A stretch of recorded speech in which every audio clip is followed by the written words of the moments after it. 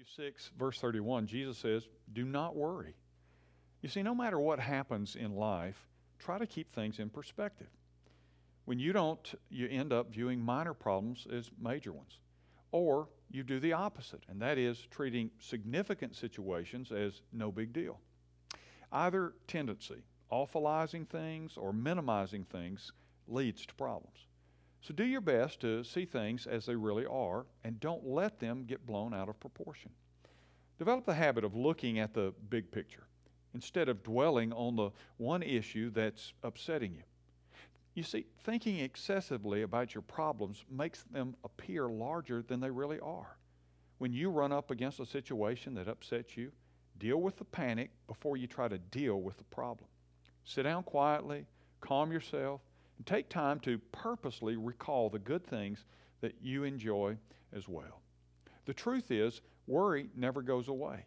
When you resolve one issue, another one is waiting to take its place. It's a fact of life. You can't change it. So, what should you do? Change your perspective.